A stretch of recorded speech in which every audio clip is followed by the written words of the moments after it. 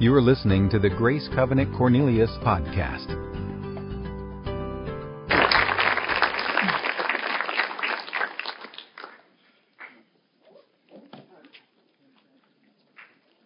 What a good-looking group. Not as good-looking as Statesville, but good-looking nonetheless. So, easy. It's a joke, so meant to be funny. So, thrilled to be here.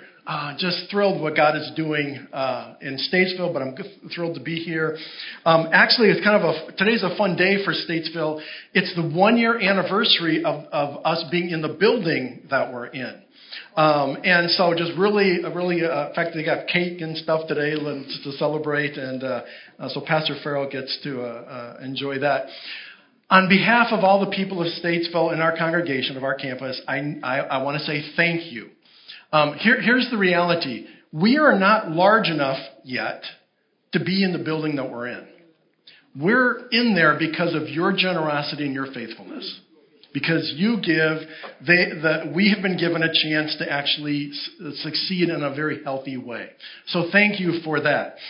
What's interesting is that when we started the capital campaign here last fall, some of the comments I heard were, man, you're going to have a tough time in Statesville because there's no real direct benefit to the people up there. I mean, you obviously can see what's happening here. East Lincoln is getting a new building, but there's nothing specific happening directly in Statesville. And I remember this. I remember looking at him. I said, "You got to be kidding me!" I said, we of all the campuses get what it means to be one church, 3 campuses. We're in our building because you guys give. And I even went so far as to say, listen, Statesville will have the highest participation rate in this capital campaign among all 3 campuses. Because we get it. We benefit because of what your generosity. We're thrilled that we get to be a part and help you do what we feel God has called the other campuses to do as well. So we're thrilled to be a part of that. We're really excited about what God is doing. And I know Betsy and I are really happy to be here back today. We've been attending Grace Covenant for a little more than 7 years now. And it's interesting is that because Betsy was on staff here, I've only been on staff since June 1, so it's only been less than a year, coming up on a year. But so around here, and we actually attended this service. We actually sat right around there usually. Around here, I'm not known as Sam, the campus pastor. I'm known as Sam. Actually, I'm not even known as Sam. I'm just that guy, Betsy's husband, is my reputation. So, and I'm very happy to ride her proverbial coattails. Those of you who know both of us will agree that she is by far the better part of us. So, really. It's our life group. Okay. So those of you who've been here for a few weeks will know that we're in a series that we've called Toxic. We start with toxic thoughts, toxic influences, toxic religion last week. Today we're going to finish up this series with this idea of toxic words. And so my launching point from the scriptures actually comes from the book of Psalms, chapter 13. First 4 verses. So if you have in your Bible or whatever electronic device you're using, we're actually going to put it up on the screen as well. And I'm going to ask that we could read it together. There's only 4 verses, so it's not long. So would you join me in reading from Psalm chapter 13? How long, O Lord, will you forget me forever? How long will you hide your face from me? How long must I wrestle with my thoughts and every day have sorrow in my heart? How long will my enemy triumph over me? Look on me and answer, O Lord my God. Give light to my eyes, or I will sleep in death. My enemy will say, I have overcome him, and my foes will rejoice when I fall. Let's pray. Heavenly Father, thank you so much for this day. Thank you, Father, for your word.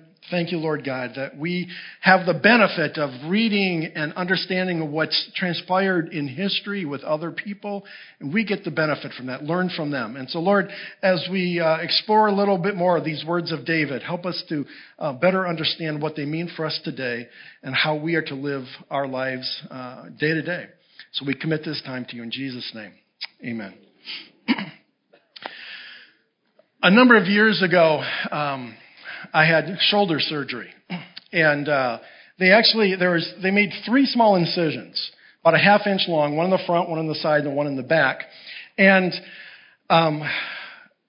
the doctor said, after 3 days you can get in and take a shower. They wanted the wounds, the incisions, to actually have time to heal, which makes sense. And so, but by day 3, any of you have had surgery before, it's like you're ready to get in there and take a shower and just feel cleaner again. And well, a couple things that they literally could have just put 3 Band-Aids on those 3 incisions. Instead, they crafted this huge gauze pad thing. I literally looked like the Hunchback of Notre Dame. It was this big thing. And so anyways, day 3 comes, and I'm in the bathroom, and I was like, all right, I'm ready to get this thing off and take a shower. And I quickly discovered 2 things. One, the adhesive that was on the tape was incredibly aggressive.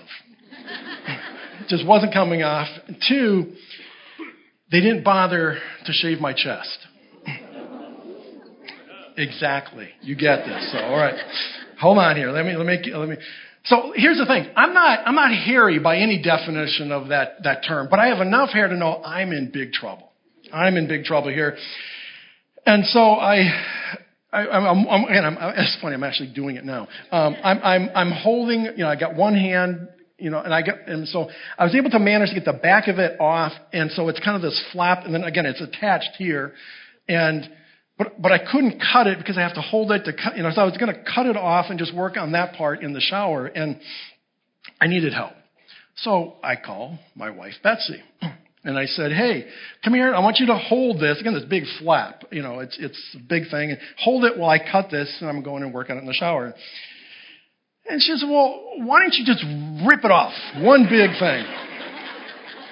And I'm like, please, Lord, no. And I explained to her, chest hairs are very sensitive. This is very painful. Please just hold it. Let me do it. So she's holding it, and, what happened next literally happened within a second, maybe 2. But it is so vividly etched in my mind. It's as if time stood still or went into this super, super, super slow motion. Because I'm sitting, and I'm getting ready to cut, and I look up, and I notice the expression on her face change. You ever watch somebody when they're trying to figure something out?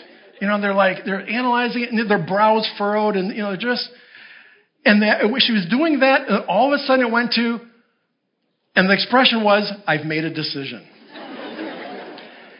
And I knew the decision, but before I could do anything, before I could say anything, she pulled down in that bandage as hard as she could. I screamed. It was so painful. But here's what, again, this is happening so fast, but it's just so vivid in my memory. It wasn't just the pain that was troubling me. It was the sense of betrayal. How could she do this to me? This is a woman who took a wedding vow to honor and love, and none of that was on display here at this moment. And so I'm in pain. I'm feeling this sense of betrayal, and then to my horror, I discovered the bandage was still attached. Again, before I could say or do anything, she pulled down again a second time as hard as she could. And this time it came off, and there was this big V in my chest where the adhesive, was all red, and I had all these dots of blood where hair used to be. Here's the thing, that this pain and this sense of betrayal weren't even the most troubling parts of this incident. Over the years, I've had the opportunity to tell this story. It's come out as these things go. In no instance, never, not once, has any woman ever said to Betsy, that was a terrible thing to do. Why would you do that to your husband? How could you do that? That's a mean, mean thing. To a person, she gets comments like this, way to go. Or, if I ever have a chance like that, I'm pulling it too. Or they say, that was so great. I'm so glad.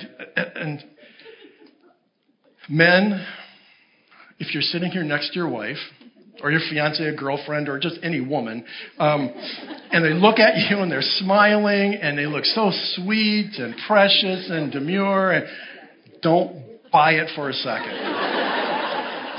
I promise you, first chance she gets, she'll rip the hair right out of your chest.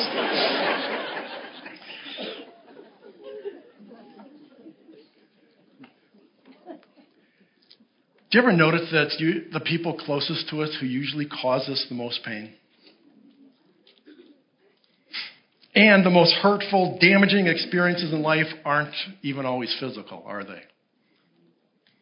I mean, let's be honest. Except for some short-term trust issues that we had to work out, there were really no long-term effects of Betsy's actions. I mean, the hair grew back. I didn't even have any scars to prove my story, but contrast that with the life-altering, devastating consequences some of us have had to endure because of the words someone has spoken to us.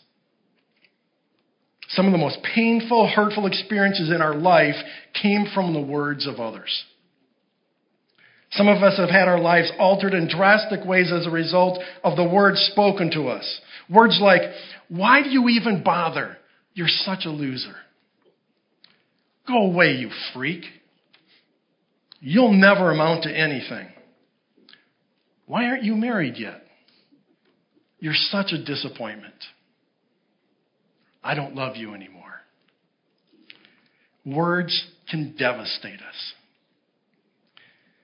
This feeling of devastation is what David was feeling in the verses we just read. Remember, Psalms is a collection of diary entries. It's David's diary, actually. Or in today's, it's his blog. It's David's blog, we get to read 2,000 years later. And he makes posts, he makes entries, and he just might be feeling really good, and he'll write some things down and praising God. And there's other times where you can tell something has happened in his life, and he's reflecting on it and writing about it. And that's what's happening in Psalm chapter 13. Unfortunately, he doesn't really tell us what specifically is going on there. But as I'm looking at David's life and history, there's a season of his life that really fits. And it's around 1 Samuel chapter 19, 20, 21, 22. It's in that time period. And what's going on here, David has been anointed king of Israel by Samuel. But Saul is still in place as king. In fact, David is working for Saul. He's serving Saul in the palace, if you will. Saul, because of his jealousy, begins to make accusations against David. Accuses him of treasonous actions, of betrayal, of all these things, to the point where he literally tries to take David's life multiple times. And because of Saul's words, because of his accusations, and because of his actions, David has to flee. David flees, actually, what's really ironic, he flees to one of the enemy neighbor tribal groups around the area. It's actually the king of Gath. It says he goes to the king of Gath. Again, enemies of Israel, but for him, that's how bad things were in Israel. He had to go there. But even when he was there, people started speaking badly about him and saying to the king, "You can't trust David. You need to get rid of him." So every time he turned around, people were saying things about him and accusing him of things that he hadn't done, had no intention of doing, but it was still what was happening. David finds himself on the run in some of the most desolate regions on earth. That southern part of Israel. Those of you who've been on the Israel teams and trips, it's in the Dead Sea area. It's in that area where there's nothing but sand and rock, and it's just hot and miserable. David finds himself, the anointed king of Israel, hiding on the run in caves. And that's his life. He was dejected, he was demoralized, with very little hope, largely because of the words spoken by other people. You know that phrase, "Sticks and stones may break my bones, but words will never hurt me"? It's one of the biggest lies ever concocted. We're in this series called Toxic, which means anything containing poisonous material capable of causing serious sickness or even death. Within our context today, toxic words, then, are words that can crush one's spirit. They can destroy relationships and cause people to act in ways detrimental to their own well-being. So here's the thing, though. There is both good and bad use of words, isn't there? Just as words can destroy lives, words can give health and wholeness and actually give life to our souls. Look at the verses we've read there in Proverbs chapter 12. Look at the contrast here. The words of the reckless pierce like swords, but the tongue of the wise brings healing. Proverbs 13 says, those who guard their lips preserve their lives, but those who speak rashly will come to ruin. In Proverbs 15, the soothing tongue is a tree of life, but a perverse tongue crushes the spirit. Just the contrast we see, both good and bad. In Proverbs 18, the tongue has the power of life and death, and those who love it will eat its fruit. There's both good and bad use of our words. So then, how should we think about this idea of toxic words? A few thoughts. One, guard your heart against toxic words. Proverbs 4 says, above all else, guard your heart, for everything you do flows from it. So what's the danger? What happens with toxic words? What makes them toxic? What I've observed, toxic words tend to reinforce our own insecurities. We feel insecure about something and someone says something to us and it makes us go, you know what? You're probably right. And that poison, those words, become part of how we begin to think. We believe there's an element of truth to them, and we start living our life as if they are true. Maybe I am a loser. Maybe I am an airhead. Maybe I will never amount to anything. Maybe I'm not worthy of love. To illustrate this, I have a description, a profile, if you will, of a person. If I could have that put on the screen. So here's person A. Person A has significant influence within their organization. They have earned 3 advanced degrees. They've been in 31 countries. They drive a Cadillac. They lead an organization with a bright future. So without knowing anything more about them, I'm not looking for feedback here, just in your own thoughts. How would you perceive this person? How would you talk to this person? What kind of questions do we ask them? What is your impression of this person? Okay? Let's go to person B. Person B has had more than 1 season of unemployment, was not accepted into a university, does not like to fly, drives a 14-year-old car, and led an organization that no longer exists. Quite the contrast, isn't there? What are your thoughts about this person? How would you approach them? What would you think, and how would you talk to them? And how would that relational dynamic look like? What if I were to tell you that these were the same person? They are. It's actually me. So, I'm the campus pastor in Statesville. We got a really, really bright future. One of the previous churches I pastored back in the day merged with another. That particular church doesn't exist anymore. Actually, that's the last one. But I have had, I am a campus pastor at Statesville, but I have had, over the course of years, there have been times where it's like, God, what's next? What's happening now? And I do have 3 advanced degrees. For one of them, I was not accepted. I was turned down. Fantastic story about so many times in life where something doesn't go the way we want it to or don't think. And so we're trying to decide, is this God closing a door or is this a hurdle to get over? And that is the $1 million question. A lot of life is, that was one of just how we walk through that. Just, you know what, this is not a closed door. This is a hurdle we need to get over. And it's a fantastic story about what God did for me to get in there. I have been in 31 countries. One of my prior roles in a different church was as a missions pastor. In addition to sending missionaries, our big thing was developing partnerships with indigenous institutions in developing countries. And so I got to manage that. I got to see a lot of the world and see some amazing things God is doing around the world. I hate to fly. There's some stories about this, but this is not something I enjoy doing. I do drive a Cadillac. It is 14 years old. And it was when we moved down here, shortly after we moved down here, being near my wife's parents, her father could no longer drive, and he gave it to Betsy. So I'm like, yeah, I'm driving a Cadillac, really? So I wanted to go trade it in to see if they were going to give me, like, peanuts. It's like, wait a minute, I've got this Cadillac. And at this point in time, I had only 80,000 miles on it. My father-in-law kept it in mint condition. He says, why not drive it? And I love it. It's like riding on air. It's a great thing. And I have no car payment. So I drive a Cadillac, but it is 14 years old. And again, the church I said I pastored a while ago isn't even in existence today. So what's my point in sharing that? Many of us have more than one narrative playing out in our life, quite often at the same time.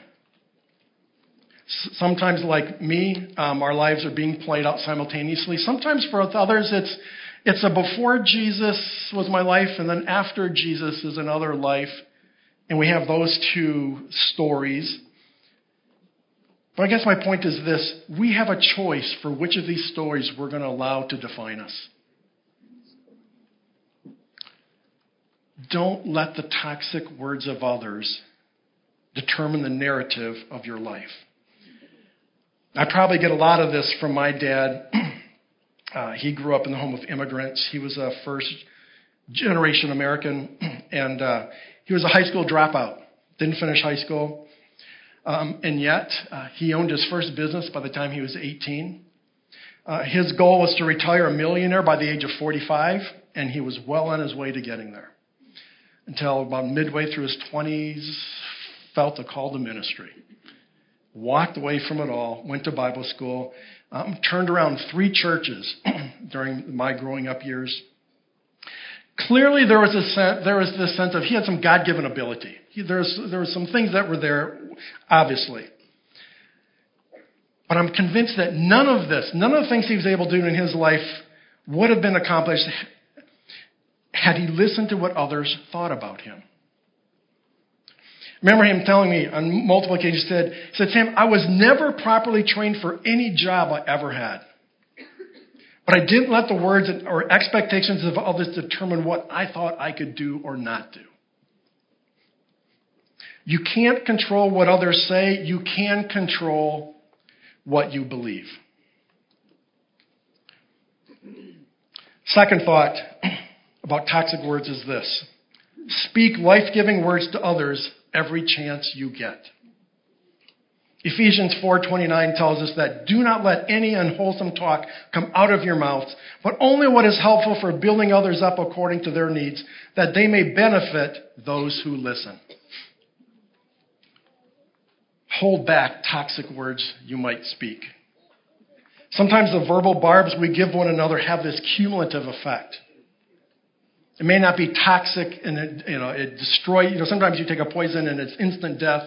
Other times it's an accumulation over time until you don't even recognize what had happened. Our words can have that effect. Betsy and I, our first few years of marriage, we had what we called creative conflict. Or you have an argument and it's like, as you're talking it through, he's like, oh, okay, I didn't know that. And so you learn something about the other person. And so you try not to do that, and you adapt. And so that's what we call it creative conflict. After 35 plus years now, we just fight. I know it bugs you, I just don't care. I'm just kidding. But I noticed that sometimes we can become really careless with our words, and we throw that little comment on at the end of a conversation. That little barb that just lets you have the last word, but it just doesn't help the situation at all. Sometimes those verbal barbs, again, they have this accumulative effect. In Statesville, a couple of months ago, I walked in the kitchen area, and there was an odor in there, and it didn't smell good. And so I looked around briefly, and I couldn't see anything. And so I mentioned to someone else, and they said, "Yeah, I noticed that too. I can't find anything." And so and come back the next week, and we didn't notice it. But then a couple weeks later, we noticed again, but even a little stronger. And Oh man, by this time we've taken out all every stuff from the cabinets. We've pulled out everything. We pulled the refrigerator. I mean, we've looked through everything trying to find out where's this smell coming from. We couldn't find anything. I'm up even standing on the counter into the ceiling tiles looking to see if, maybe some mouse died up there or something, and we can't find anything. And we talked to the contractor who did the renovation work, and we learned that in the kitchen area, there used to be a washer. And so those of you who are familiar with washers know that there's the two valves for the water coming in. There's also a drainage pipe that has a trap in it. Well, the person who did the renovating, when they put the cabinets in, they didn't bother to plug the drainage pipe. They just put a backsplash against the back of it. So over time, what had happened is the water that was in that trap was evaporating. And so the sewer gas was beginning to seep up a little bit at first, but as more water, by this time, 8 months later, the airflow began, and all of a sudden it was really bad. That's what toxic words can do. You may not notice it right away. It may take a long time, but when it starts to emerge, it can get really bad really fast. Be the person who speaks life to others, especially in the home. Our youngest, we have 3 adult children, none of whom live close to us, much to our dismay. 2 boys in Pittsburgh, our daughter and her husband are in Boston. Anyways, Peter, our youngest, this is when he was 8 years old. One of these days I was just feeling particularly paternal, and so I grabbed him, gave him a hug, and I go, "Pete, I love you." I said, "If I could pick any 8-year-old boy in the whole world, I'd pick you." And he go, "Oh, you have to say that. You're my dad." And so I set him down, I get down to his level, and I get squares. I said, "Pete, no, you got to understand this. You line up all the 8-year-old boys in the whole world. Line them all up. And I could pick anyone to be my son. I'm going to pick you." And he gets this little smile and runs off. He doesn't do affirmation well. To this day, he still doesn't do affirmation well. But it's those kinds of things that we're doing with the people we love, the people we care about, words of life, words of hope, words of expectation that help them get better at who they are, to be what God has called them and to do and to be. So we talked about guard your heart against toxic words, speak life-giving words to others every chance you get. My third thought is this: speak life-giving words to yourself and to your circumstances. One of the dangers of toxic words from others comes is that we begin to accept them as our own. Their toxic words become our toxic thoughts, which is what we talked about a couple weeks ago. You might be here this morning feeling just like David, dejected, defeated, devastated by the words someone has spoken to you. You may even feel like you're wandering around in your own personal wilderness, hiding in the back of a cave, lost and without hope. Here's what I've discovered. God does some of his best work in the back of caves. You can hear the effect of the toxins of David's words in the verses 1 through 4. How long will you hide your face from me? How long must I have sorrow in my heart? Look on me and answer, Lord my God, or I will die. My foes will rejoice when I fall. David was defeated. He was done. The words from others had become his own. But then something happened to him. I don't know if you notice this, but Psalm 13 doesn't end with verse 4. There's 2 more verses that come right after what we read, verses 5 and 6. David says this, and after he said all these things, he says, "But I trust in your unfailing love. My heart rejoices in your salvation. I will sing the Lord's praise, for he has been good to me." Whenever we have our kids, whenever they had their first birthday party, we made it a big deal. And Betsy had this scrapbook, and it's always a big deal for their first birthday party.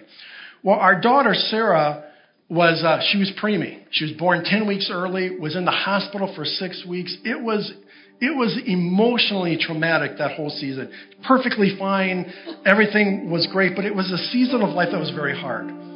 So Betsy, for her first birthday, she's putting together this album, this photo album and stuff, and she's reliving all these emotions, and we're talking about it, reliving all this about Sarah. And it was either the day before Sarah's birthday or on Sarah's birthday, we find out that we're expecting number 3. It was really upsetting to us, not because we didn't want another child, but because of all the emotions of what we'd just been experiencing with the last one. Knowing that my job was about to end with the school where I was at, and all those fears, all those insecurities. And I remember calling my mom. We were talking to my parents, and my mom got on the phone. My mom's not known for words of wisdom. She's not the vocal one in the family. But I'm just commiserating with her, sharing her all these things that we're feeling, and just such a hard season of life. And there's a little pause, and she says, this must be one special baby for God to bring him into your life at this time. Well, if you put it like that, those few words changed everything. Everything for us changed simply because we just did that little bit of our perspective. And that was enough. So I have to wonder what happened to David here between verse 4 and verse 5. We don't know. David doesn't tell us what transpired, whether someone said something to him, or maybe he was just able to take a step back emotionally and say, you know what? I've been here before. God, you're okay. You're going to do this. I'm going to be okay. I'm not going to let my circumstances dictate how I feel. I'm not going to let the words of other people dictate how I approach these things. I've learned that the antidote to toxic words is the realization that the only words about you that matter come from God. You are who God says you are. God looks at you just like I looked at my son Peter, and he says, I picked you. And if I had it to do all over again, I'd pick you again. I love you that much. When we can fully embrace God's words about us, everything changes. Our circumstances no longer define us. The words of others no longer affect us. So I have to ask you this question. What toxic words have you accepted as truth in your life? Has it eroded your confidence? It's stolen your joy. It's even denied you hope for a future. I love this saying. Don't talk to God about your mountains. Tell your mountains about God. I am who God says I am. I have been bought with a price. I am a child of the King. I am fearfully and wonderfully made. I am no longer bound by sin. God can change me. These become the words by which we live our life. These become the words by which we move into our futures. We don't have to be burdened down and held into those prisons by the words of others. Let's pray. Heavenly Father, this morning, as we've just seen David go through a very difficult time and wrestling with the words that have been spoken to him and the accusations and falsehoods, things that weren't true, and just it devastated his life. But he was able to come to a point where he said, God, it doesn't matter. These are not the things that define me. It's you in whom I hope. It's in you that I put my trust. So, Father, my heart goes to those here this morning who might have been devastated by the words of someone, maybe even decades ago when they were a little child, but it's affected them almost every day since then. Father, may this be their day to break free of that bondage. May this be the day that they become free of that struggle. Father, may the words of life, may words of hope, may words of love and affirmation become the words that define who they are and how they see themselves this day. Father, likewise, may we be the kind of people who are life givers when it comes to the words we use. Lord, whether it's co-workers, family members, friends, neighbors, may we be known, may our reputation be as one who gives life, one who encourages, one who supports, one who's positive. Lord, that in our words, people would find you. So, Father, we ask for your help. We ask for your strength, for courage, for boldness, for wisdom, discernment. Lord, we want it all. Father, we ask for your favor when it comes to this area of words. And Lord, Father, we commit this to you in Jesus' name. Amen. For more information on Grace Covenant Church, our service times, ministry opportunities, directions, and more, visit us at gracecovenant.org.